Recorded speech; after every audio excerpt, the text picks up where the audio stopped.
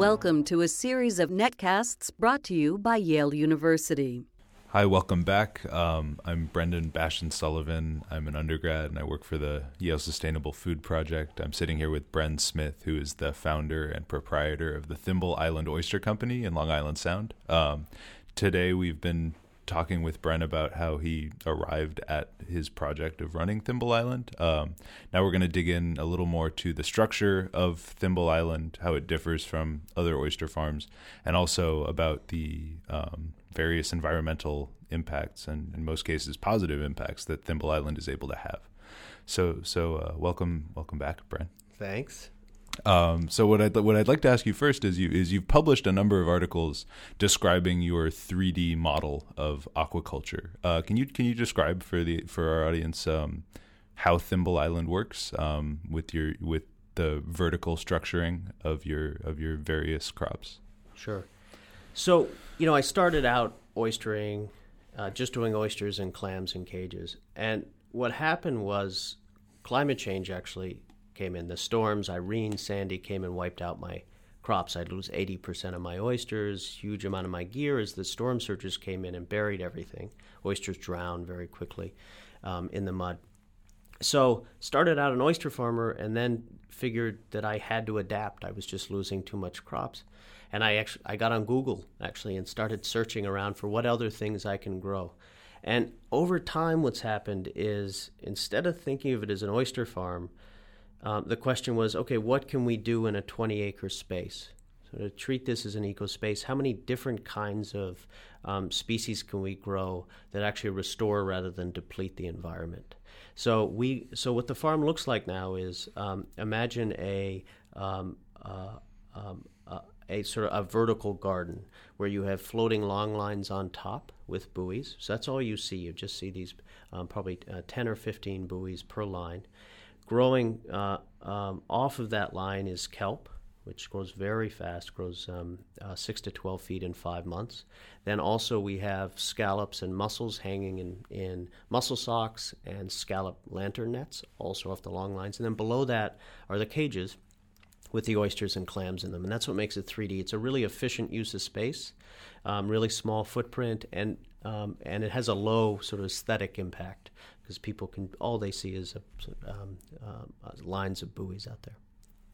So can you talk about more specifically? You mentioned that climate change was one of the major factors in restructuring this way. Do you want to talk about some of the remediative effects that this kind of farming can have on ecosystems like the Long Island Sound? Sure. So right now, environmentalism on the ocean it's all about ocean conservation. And so the conservationists are obsessed with setting up marine parks, conservation zones. They're very concerned about overfishing, labeling of fish, things like that. And those are really important. They're pieces of the puzzle, but they duck the biggest environmental problem that our oceans face and our planet face, which is climate change and acidification. If you're a conservationist these days on the oceans, I don't think you can call yourself an environmentalist because you could just eat well-labeled fish. You could reduce overfishing. You could set aside conservation zones. But because of acidification, because of climate change, rising seas, changing water temperatures, the oceans are going to die, and they're going to die quickly. We're in the middle of the biggest marine extinction in human history, right? So we have to think about this completely differently. So the question isn't, to me, how do we, whether we save our seas, but whether the seas can save us. Right? And the reason I say that, why I think the seas can save us, is that millions of years ago, Mother Nature came up with oysters and shellfish, which are these incredible creatures that mitigate our harm. And so if we grow these very deliberately, when we just pick these species on a 20-acre farm like mine, we can do a couple things. One is oysters filter 50 gallons of water a day, pull nitrogen out of the water column. That's a huge cause of the massive dead zones, both in Long Island Sound and all over our oceans. They act as storm surges in New York Harbor. when the oyster reefs disappeared, the speed of the currents went from 3 miles per hour to 6 miles per hour. Right? So we need these reefs back in order to slow down currents, stop storm surges, things like that. It's this whole evolving thing of oyster texture. We use our artificial cages, and all our gear function as artificial reefs, which attract over 100 species to our farm. So you go 100 yards outside of my farm border, and you find emptiness. You come to my farm, you find a thriving ecosystem. So we took a barren patch and restored it. That's the oysters. And then the other, secret weapon that Mother Nature has given us is seaweed. And seaweed is this incredible tool against climate change. And the question is, can we turn fishermen into climate farmers? Because kelp is used both. It's an incredible tool for carbon capture and for biofuel. As carbon capture, kelp absorbs 5 times more carbon than land-based plants. As a biofuel, in 1 acre area, you can create 2,000 gallons of kelp biofuel because of its high sugar content. The Department of Energy's figured out, and this is just a stunning number, if you set aside an area half the size of Maine to grow kelp, you could replace all the oil in the United States.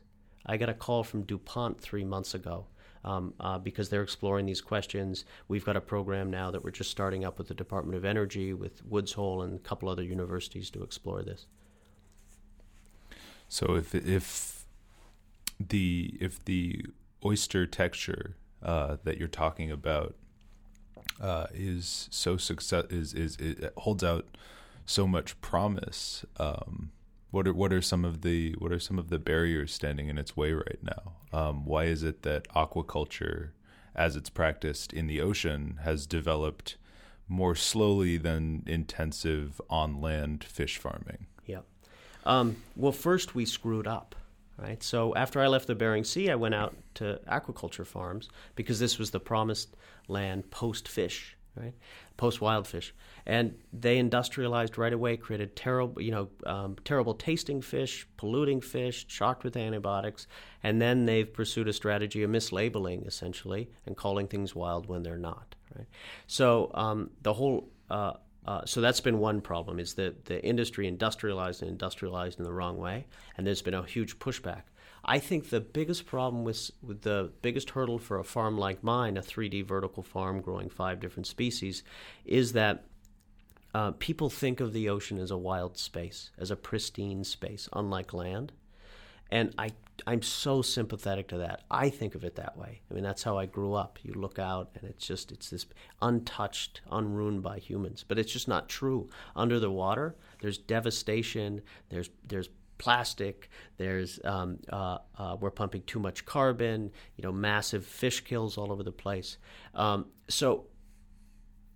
Because people want to conserve and keep it pristine, they won't tackle this problem that we need almost an industrial policy. We need some sort of planning on our oceans to save our oceans. So, my vision and what I'd hope for is that farms like mine growing fuel, food, fertilizer, because we go organic fertilizer too, would dot our coastlines, mixed with conservation zones, and we'd be providing food. We'd be bridging with organic farmers, land-based farming, to close the nitrogen loop there, and we'd be growing fuel as well. But just conceptually, people can't imagine that because they want to keep it pristine. And again, if I believed we could keep it pristine and save the seas, I'd totally agree and do that. But I don't think it's an option anymore. It's interesting to hear you talk about an industrial relationship to the ocean, because from the way that you've described your project and the fact that your farm has become pretty much the only viable ecosystem in its vicinity, would you say we're sort of pointing towards a look for industrialization, or a style of ocean industrialization that maybe doesn't carry the connotations of polluting and mechanical structures? Because it seems like, from what you're talking about, it's an industrialization that involves using a lot of resources or maneuvering a lot of resources and a lot of organization. But it also fundamentally preserves a relationship to the wild spaces of the ocean. And you encounter that in your crop, even with the parasites that you encounter. I'd imagine that's a consequence. But if you could talk about avenues for ecological industrialization, I'd be very curious to hear. I think the big debate we need, and I'd say this is land and sea to some degree, is we need a major debate in this country around the concept of planning. We fundamentally, our market system, we don't believe in planning. We don't allow for planning. And in the era of climate crisis, if we're going to save Wall Street from 11-foot seas, we need to create dams. We need to create hopefully oyster reefs, all sorts of things. But that requires both public investment and a debate in society of where to put resources. So that's sort of the general, I think, conversation that needs to be happening. And then on sea, what that means is, and people get frightened by the word industrial. The other way to say it is in sustainable development. That we need to think about the oceans, about questions about wind farms, energy creation. This is the debate off of Martha's Vineyard in Nantucket.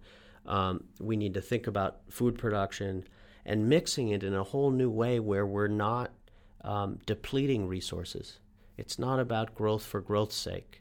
That we actually think about integrating with nature. And I think nature can give us the tools, and we can add the creativity and the technologies together that we can do this with Mother Nature. Sometimes I think our industrial policy, our planning process, what it really lacks is creativity. Like, it lacks imagination.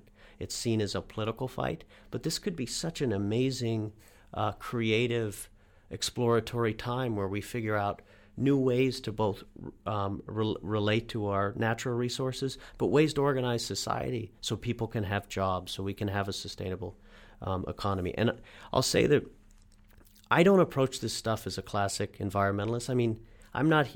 My goal isn't to save fish. I kill fish for a living and always have. I think we need to create jobs. We need economic development in general. Because we need to protect the oceans because we need to save our lives and livelihoods. And with the protein pressures, I mean, 3.5 billion people, their main source of food source is from the oceans. Half of the oxygen we breathe comes from the oceans. It has to survive for us to survive. But in order for it to survive, we need to create ocean jobs for fishermen. 850 million fishermen around the world make their living at sea. We need to transition these people, and if we do this without thinking about how people can feed themselves and have meaningful, dignified work, I don't think we're ever going to save the seas. Thanks, Bren. We'll take another short break, and then we'll transition into a segment on how you've been able to change palates and sort of the food landscape with some of your products. So again, thank you for your insights here, and tune in for our next segment as well. We'll be talking about Bren's work with the foodie sector. So thank you. Thanks. Thank you for listening. For more information, please visit our website at www.yale.edu/sustainablefood.